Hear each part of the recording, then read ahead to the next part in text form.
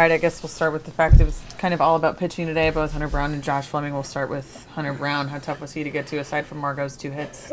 Pretty tough. I mean, he had really good stuff going. We saw him last year, and it was pretty electric. It looks like he's probably gotten a little bit better, showing a little bit more pitchability, executing some really good cutters, nasty 12-6 breaking balls, and then, the fastball when he needed it. But he did a really nice job. And Fleming probably couldn't have asked for much more from him.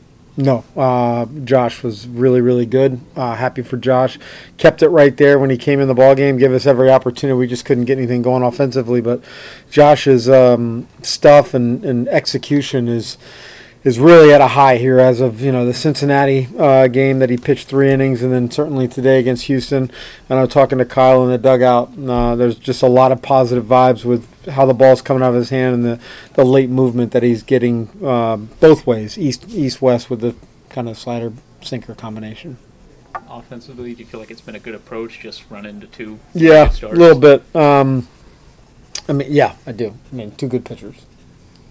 Fleming, especially against right-handed hitters, what do you think has kind of led to that improvement? That was kind of the issue last season. Yeah, I think the breaking ball that righties are having to respect a little bit more, that he can kind of throw it, to the righties off the plate away, and then it's breaking so much it's kind of coming back over.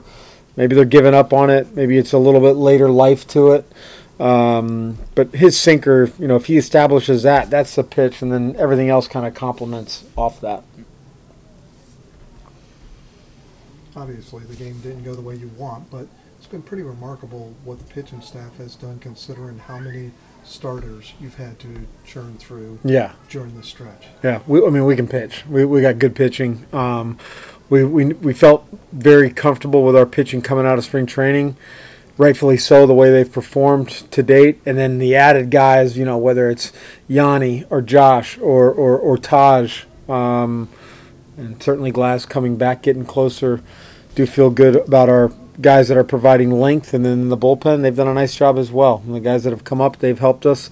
If we continue pitching like this, we'll put ourselves in some good spots. And that's sort of been a hallmark of this franchise the last few years, just churning through a number of guys coming up, know that they may not stay a long time and still get the job. Yeah, it really has. Look, yesterday I said after with Heath that wasn't how we drew it up, but we've got to do right by the pitchers and make sure that nobody's getting overworked. But yeah, from our front office, our scouts, they identify things with pitchers from other organizations. They bring them in. It feels like they get better once they're here, and then the guys that we develop, all the way up from our pitching coordinators, pitching coaches, and then certainly when they get here with Kyle, it seems like they have a knack for taking it to another level.